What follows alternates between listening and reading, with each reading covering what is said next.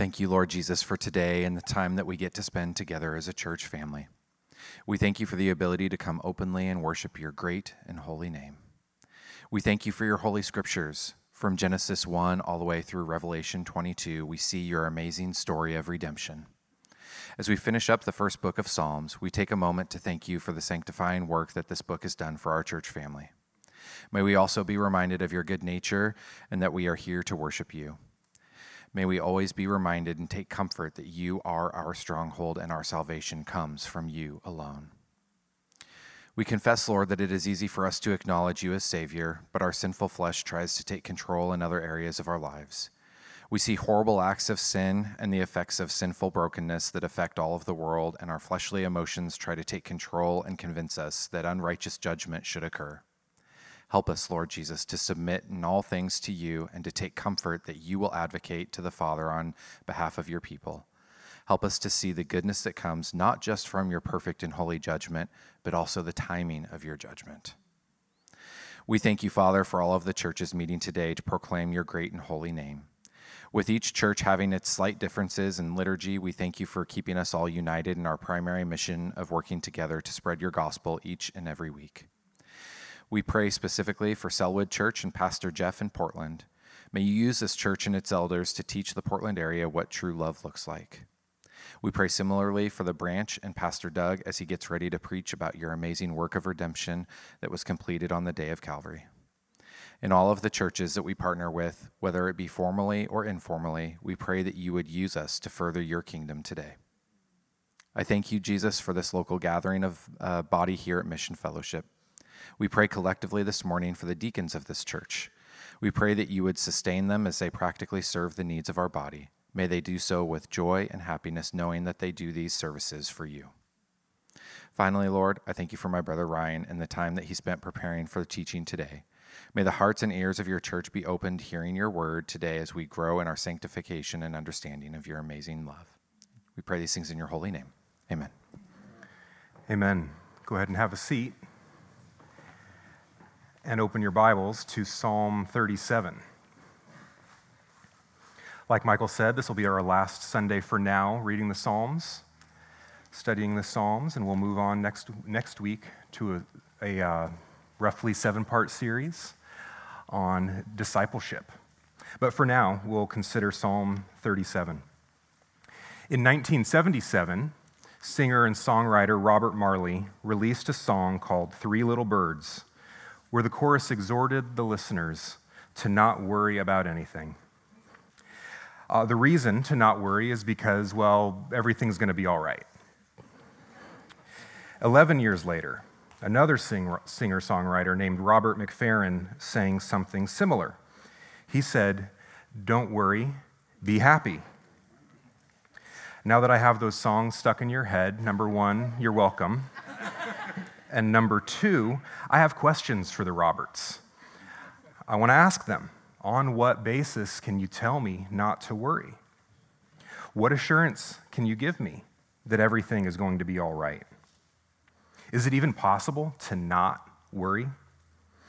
Neither of these songs gives any real concrete reason for not worrying. They don't give me any instructions on what to do with my worry. I'm just holding it and pretending it's not there. Thousands of years ago, another singer-songwriter wrote a song about not worrying. King David is the author of Psalm 37, which we'll be looking at today. He too is keen to get us to not worry, but he gives us a reason to not worry. We won't just be letting go of worry, we'll be putting it away because of God's revealed truth and character. The title of the sermon is "Do Not Fret the Evildoers. Take refuge in the Lord." The English word used over and over in the psalm is fret. If you aren't familiar with it, it is similar to worrying. And Psalm 37 reads like a proverb. It's a wisdom psalm. In it, the author is speaking to man, not to God, like we've seen in some of the other psalms. It's a wisdom psalm, but it can also be considered a psalm of confidence. It's not simply passing along wisdom like a tutor speaking to a student. The psalmist has a goal of worship for the hearer. The psalmist wants the listener to know that their future is secure in the Lord, and any apparent success of the wicked is temporary. The framework of it is an acrostic. Roughly each couplet of verses in our English translation starts with a new letter of the 22 letters in the Hebrew alphabet. It's a collection of proverbial statements in alphabetical order. This framework allows the author to begin considering a topic, setting it aside, and then coming back to it later. Other psalms we've looked at have a progression of thought, the authors starting in despair and moving themselves into worship. Or maybe it has a chiastic structure, where it starts in one place, rolls out to a main point, and then rolls back to its starting place. But Psalm 37 bounces around from one idea to the next, delighting in God and his good ways, then returning and delighting to those same ideas in a new way. So let's look at the psalm now and read aloud together. We'll read verses 1 through 11 together. Fret not yourself because of evildoers. Be not envious of wrongdoers, for they will soon fade like the grass and wither like the green herb. Trust in the Lord and do good. Dwell in the land and befriend faithfulness. Delight yourself in the Lord, and he will give you the desires of your heart. Commit your way to the Lord. Trust in him, and he will act.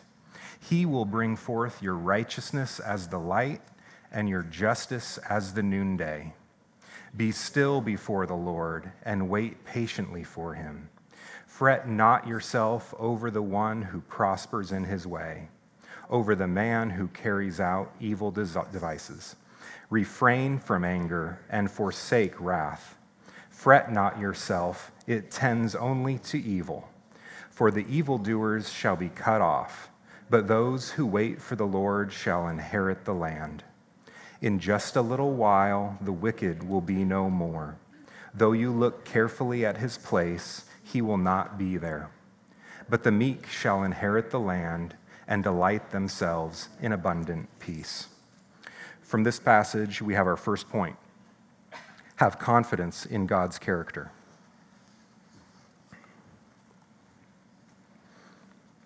The section we just read is in what's called the imperative mood. Maybe you've heard of that before. The imperative mood is a fancy way of saying commands. Look at the page with me. Look at these examples. Verse 1, fret not. Be not envious. Verse 3, trust in the Lord and do good. Dwell in the land and befriend faithfulness. Delight yourself. Commit your way. Trust in him. Verse 7, be still. Wait patiently. Fret not. These are instructions. They're authoritative commands. They're given with the expectation that we follow them. They're not suggestions. They're not a life hack. They aren't 10 weird tricks to reduce wrinkles and keep your blood pressure down. They are commands. They're here for the sake of aligning your heart with the God of the universe. The confidence of the author and the reader comes from God's character, not the wisdom of the author. Let's look at these verses in that light. First, in verses 1 and 2, fret not and do not be envious of evildoers because their apparent success is temporary. Linger on the imagery here. The evildoer, the wrongdoer, will fade like grass fades. When it's spring, the grass looks pretty good, doesn't it? But if you go out of town or you forget to water on one hot day, it's dead. It fades. So it is with the evildoer. The one opposed to God has no source to draw from. They cannot be sustained with nothing to draw from. And verse 2 says they will wither like the green herb. They're frail. Their success is tenuous and quick to wither up. For a brief moment, like grass in spring or a delicate herb, the evildoers appear to be winning. But the psalmist reminds us that this is short-lived and it will come to an end. God will not allow the wrongdoer to endure. It's against his character. The next imperative is to trust in the Lord and do good. To trust in him is to base your words and your thoughts and your actions in his revealed character and promises. Promises known in the Bible as covenants. To do good is to obey those imperatives, his commands. This last part of verse 3 says to dwell in the land and befriend faithfulness. In this psalm, we'll see David leaning hard on the Mosaic covenant, that is, the covenant that God made with his people through Moses. The covenant is expansive, but we can see a summary here. Look on the screen at Deuteronomy 30, verses 15 and 16.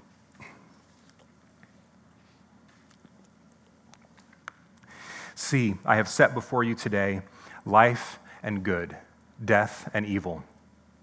If you obey the commandments of the Lord your God that I command you today, by loving the Lord your God, by walking in his ways, and by keeping his commandments and his statutes and his rules, then you shall live and multiply. And the Lord your God will bless you in the land that you are entering to take possession of it.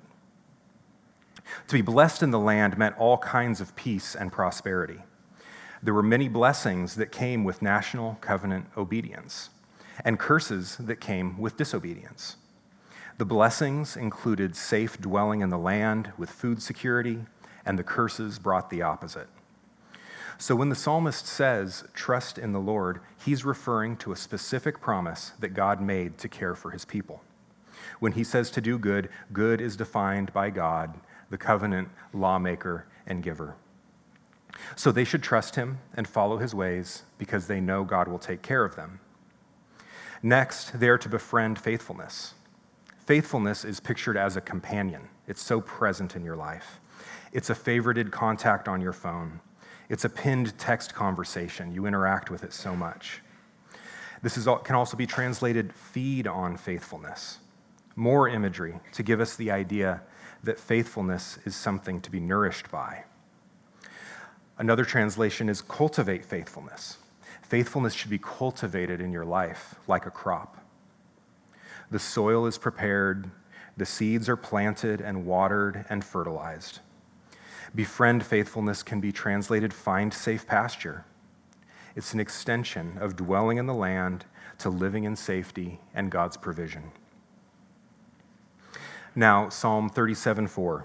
Delight yourself in the Lord, and he will give you the desires of your heart. There's nothing like preaching a passage with a life verse to step on people's toes. But I want you to know that I'm wearing open-toed sandals. My toes are exposed as well. I can confess, I've pulled this verse out of the context of the whole psalm and made it about my own goals for my own life. This verse has been used by who knows how many generations to teach and believe that you can get God to do what you want by sending him kind words and religious actions. There's nothing more pagan than to believe that God is just someone powerful to call on to get what you want. When you make yourself the center of Psalm 37:4, you twist it into a tool for your own selfishness. And when you do that, you put yourself back in verses 1 and 2.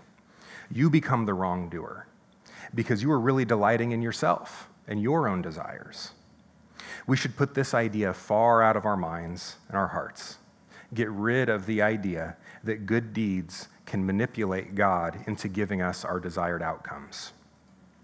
Now, another way of looking at this is that if you delight in God, then he will give you the actual desires.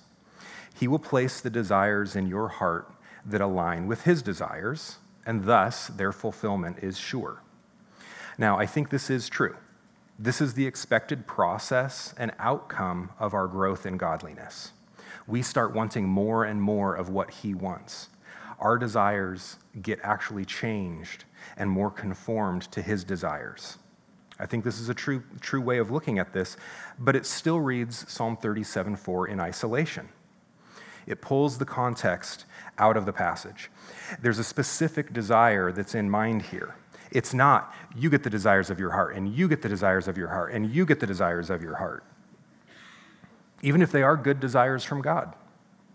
The desire of the heart of the reader of Psalm 37:4 is to dwell in the land and cultivate faithfulness without the wrongdoer's interference. The desire of the heart of the reader of Psalm 37:4 is to dwell in the land and cultivate faithfulness without the wrongdoer's interference. And that's what's being granted here. Their heart desires for God's character to be on display by casting evildoers out of the land. The entire motivation of this psalm is to call the reader to patience, to know that God will act to put the wicked to an end. The psalmist presumes that the desire of the reader is for God to act on his behalf. So all the believer needs to do is delight in the Lord. So if you have Psalm 37:4 on a cross stitch or a needle point on a pillow or a magnet on your fridge or wherever else, that's fine. I don't think you need to get rid of it. This is a worthy verse to have memorized and to meditate on. All of God's word should be treasured and permeate our lives. But don't let a wrong understanding twist the meaning of the verse.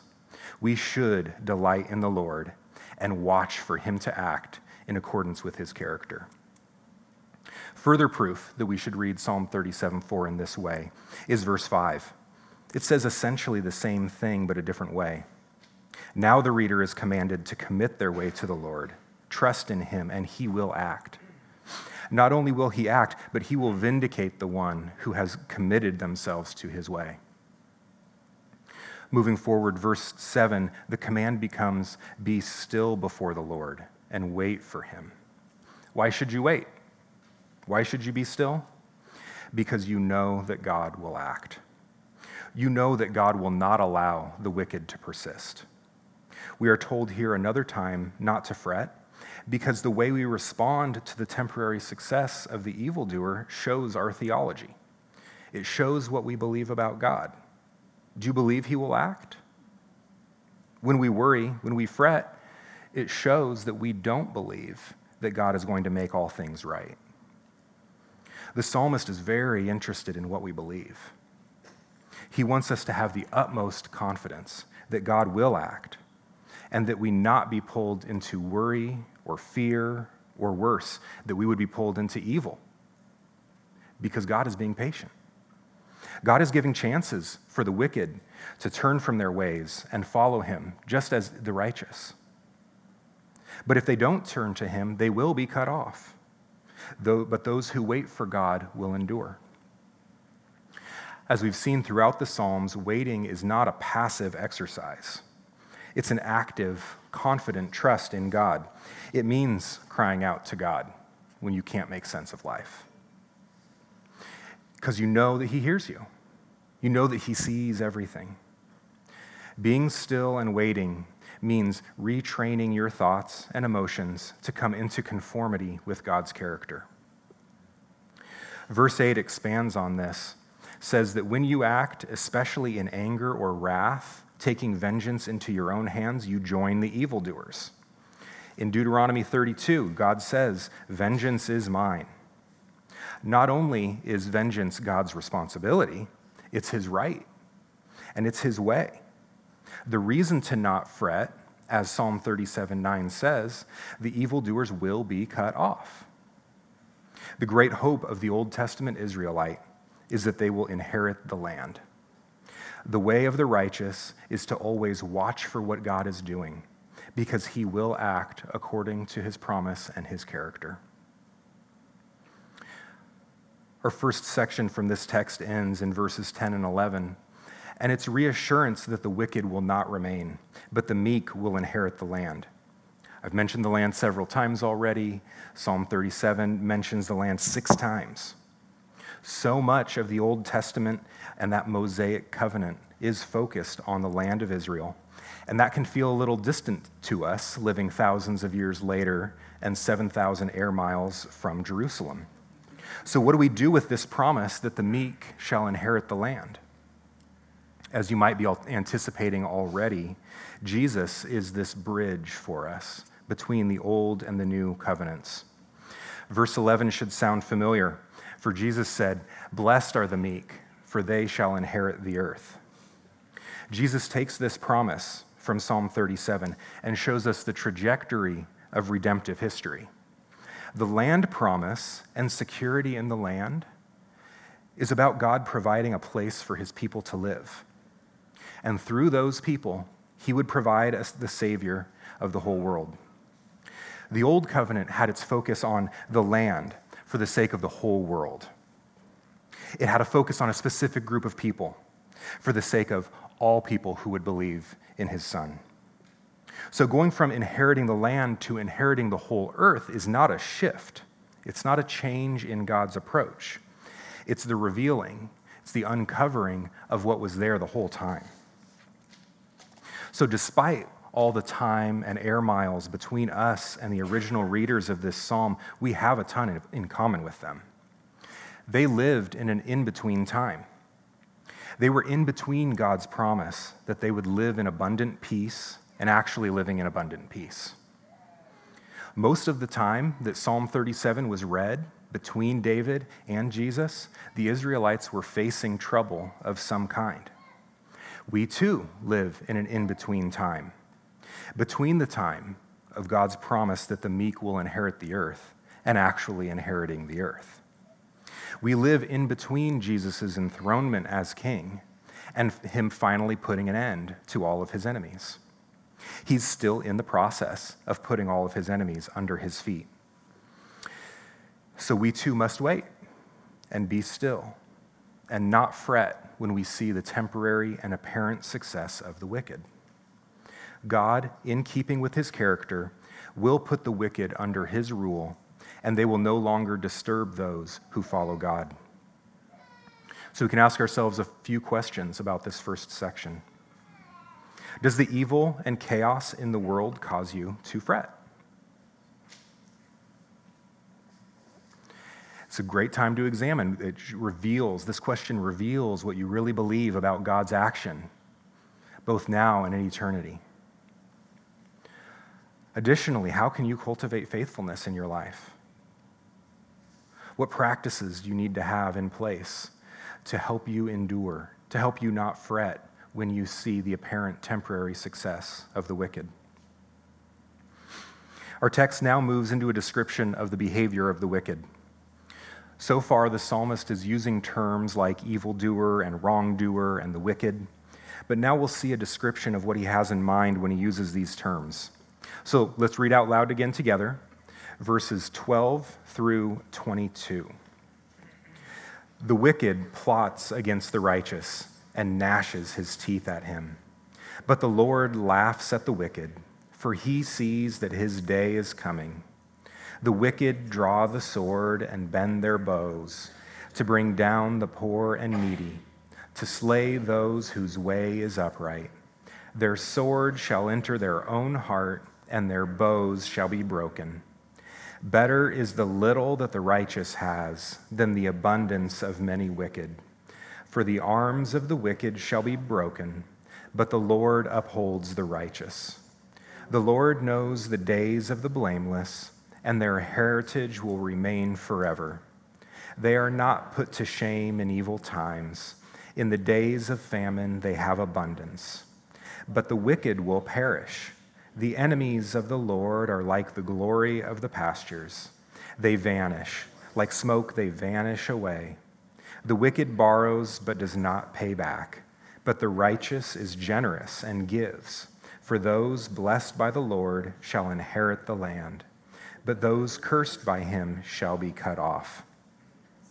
Here we draw our second point of the psalm. The wicked are brought to their end by God.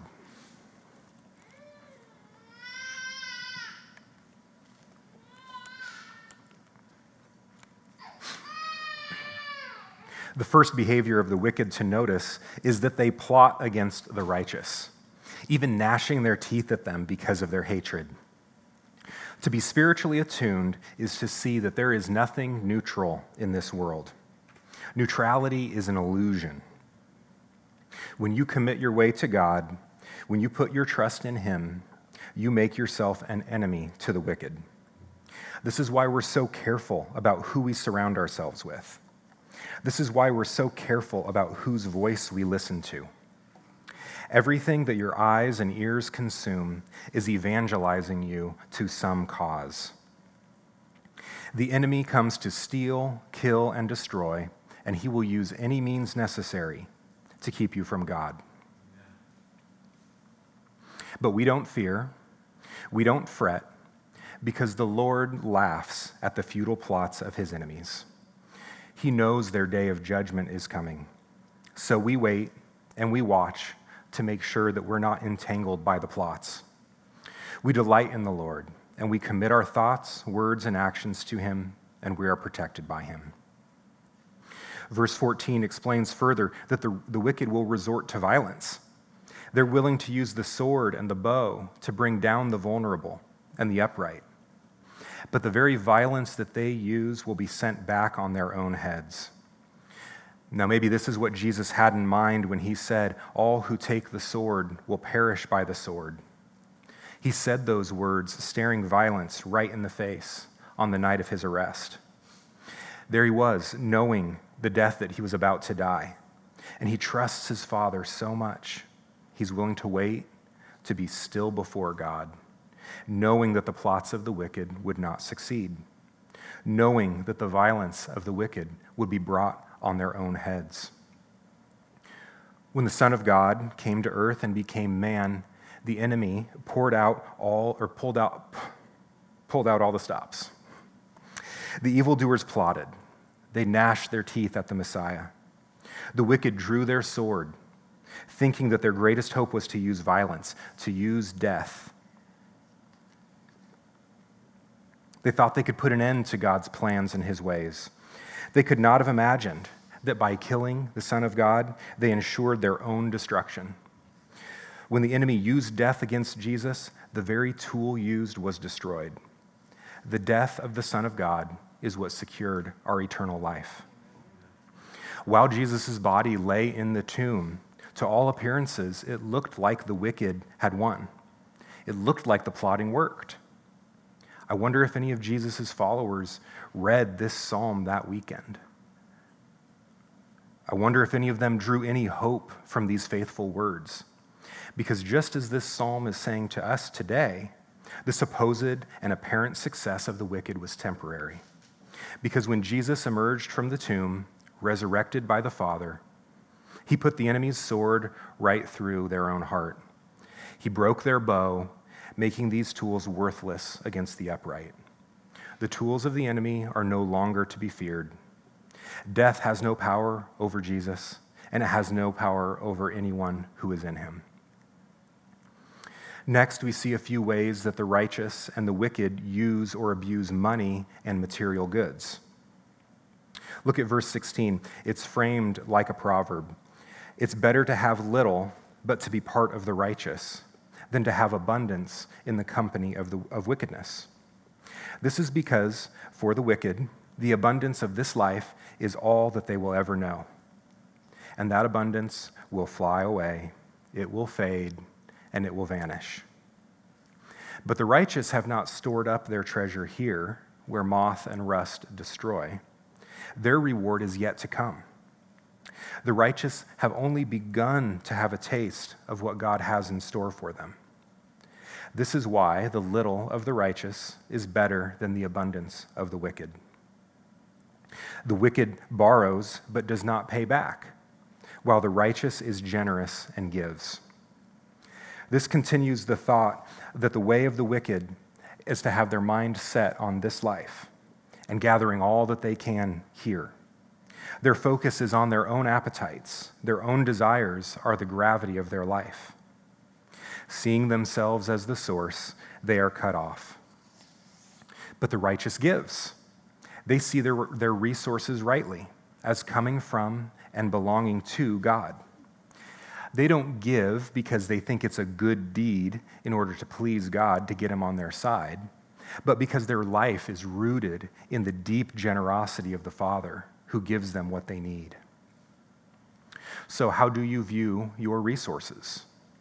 Are your desires like a black hole, the gravity pulling all of your time, talent, and treasure in on yourself? Are you storing up treasure in heaven or enjoying all you can here? Are you a conduit of generosity, seeing all you have as belonging to the Lord in order to build his kingdom? The psalm couldn't be clearer about who will find everlasting life and who will pass away.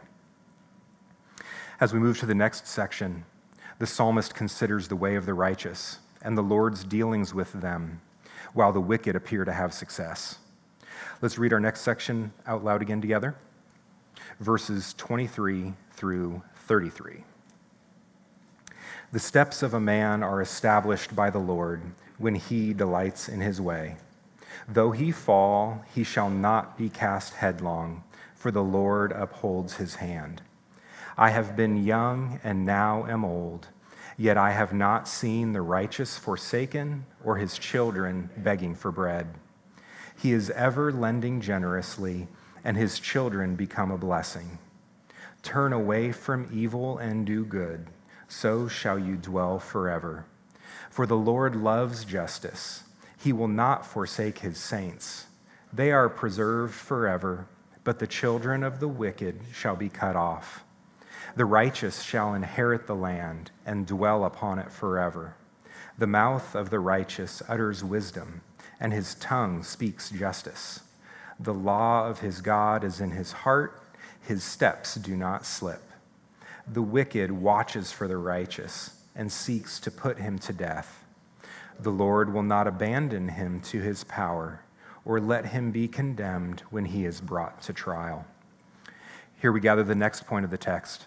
The righteous are preserved by God.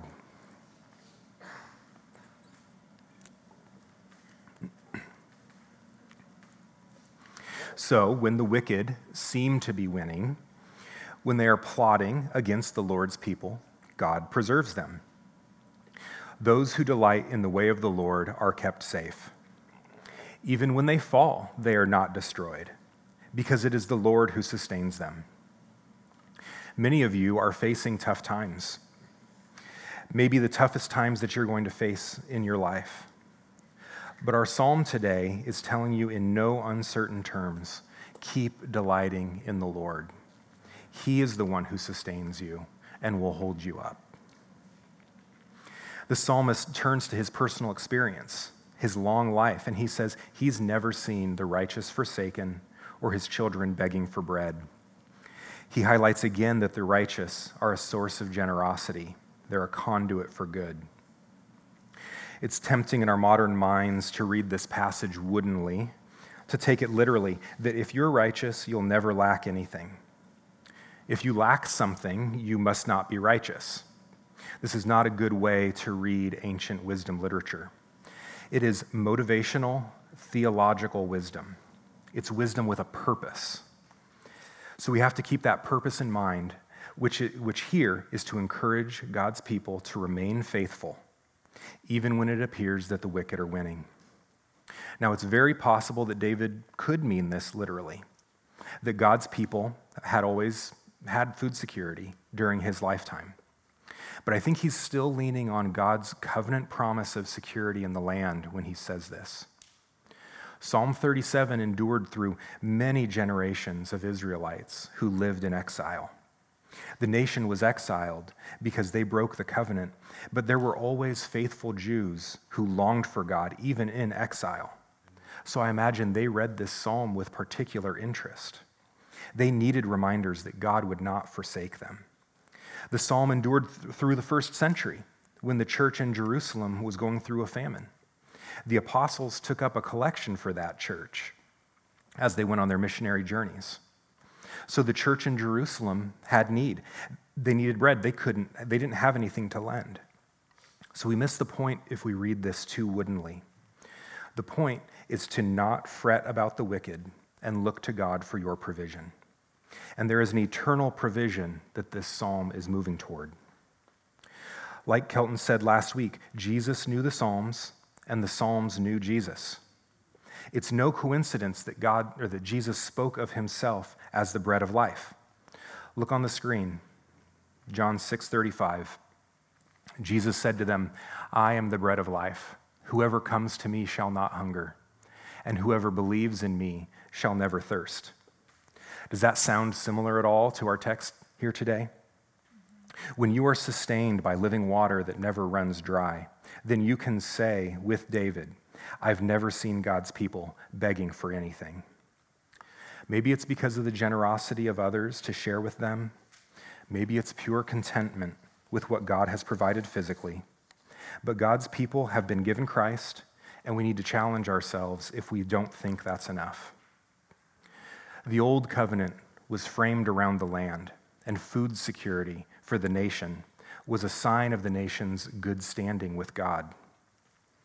Just as the land promise was expanded to fill the whole earth, this food security sign has found its source in the Son of God. One of the signs of the new covenant is the Lord's Supper.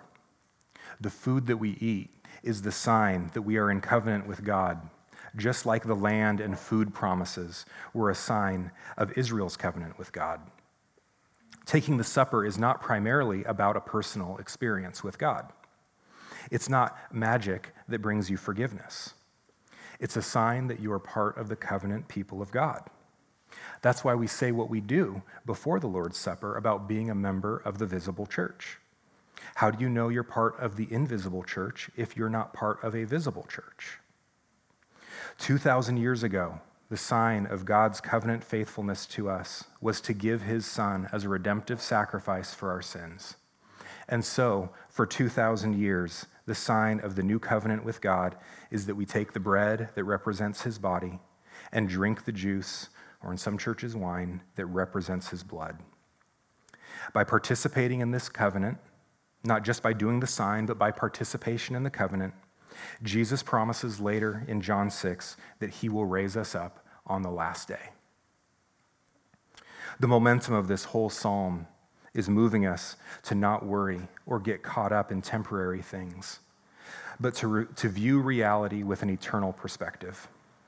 Let's look at the final section of the psalm, reading aloud together verses 34 through 40. Wait for the Lord and keep his way, and he will exalt you to inherit the land. You will look on when the wicked are cut off. I have seen a wicked, ruthless man spreading himself like a green laurel tree. But he passed away, and behold, he was no more. Though I sought him, he could not be found. Mark the blameless, and behold the upright, for there is a future for the man of peace. But transgressors shall be altogether destroyed. The future of the wicked shall be cut off. The salvation of the righteous is from the Lord. He is their stronghold in the time of trouble. The Lord helps them and delivers them. He delivers them from the wicked and saves them, because they take refuge in him. And so here we have our final point, the eternal perspective.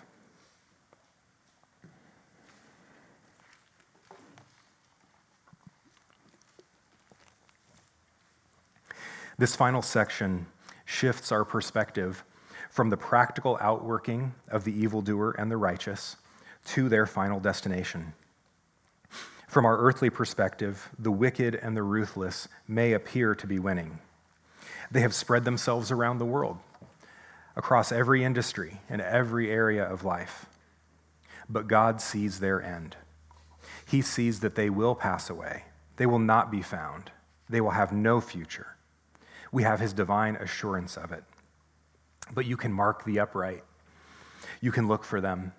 You can watch them. There is a future for them. This is why we don't have to worry or fret when we see the temporary and apparent success of the wicked. You can confidently wait and trust because your salvation is from the Lord. He is your stronghold in times of trouble. The Lord helps you and he delivers you when you take refuge in him. You are not saved by an inner goodness or by accumulating good works to put God in your debt. You are saved by trusting in God as your refuge. If this is a new idea to you, or if you want to know more about what it means to take refuge in the Lord, or to be part of this new covenant that is made through Christ, please come talk to one of the pastors after the service. We would love to tell you more about what it means to find salvation in him. This final section serves as a bookend to the psalm with the first section. Remember, the evildoer and the wrongdoer have no source. They fade like grass. They wither like delicate herbs. But the images we're given here for the believer are salvation and stronghold and deliverance and refuge. This is not a vague hope. This is the sure, faithful promise of the Lord who has proven himself over and over again in all the toughest times. We need an eternal perspective because we are prone to measuring success or God's activity with our eyes on temporary things. We see the abundance of the wicked. We see how the wicked people have power in this world. We see how they use tools of violence and greed, and we're tempted to pick up those same tools for our own interests. So we need this reminder regularly that God will make all things right. He will uphold and sustain those who are in Christ and bring his enemies to destruction. We need an eternal perspective because deliverance may not come in this life. Each of us will face difficulties on this side of eternity that we have to bear under our whole lives. Deliverance from the eternal perspective is not a removal of difficulties. It's to endure through them and to find relief the same way our Savior did. He waited, he trusted, he delighted, he committed his life to God, and God vindicated him by not leaving him in the grave. And that's why we can hear this psalmist and not worry, because God has proven his character to be true and faithful. He will not forsake his people. And part of making all things right is to cut off the future of the wicked. We can have confidence because God has said that he will deliver those who look to him. Let's pray. Heavenly Father, we thank you for your word to us today. Thank you for your true and good command that we not fret because of the evil that we see in the world. Help us to trust you, to be patient as we wait for your return. Help us to delight in you so that we will be sustained by you. We pray all these things in accordance with your will in the name of your Son, Jesus Christ. Amen.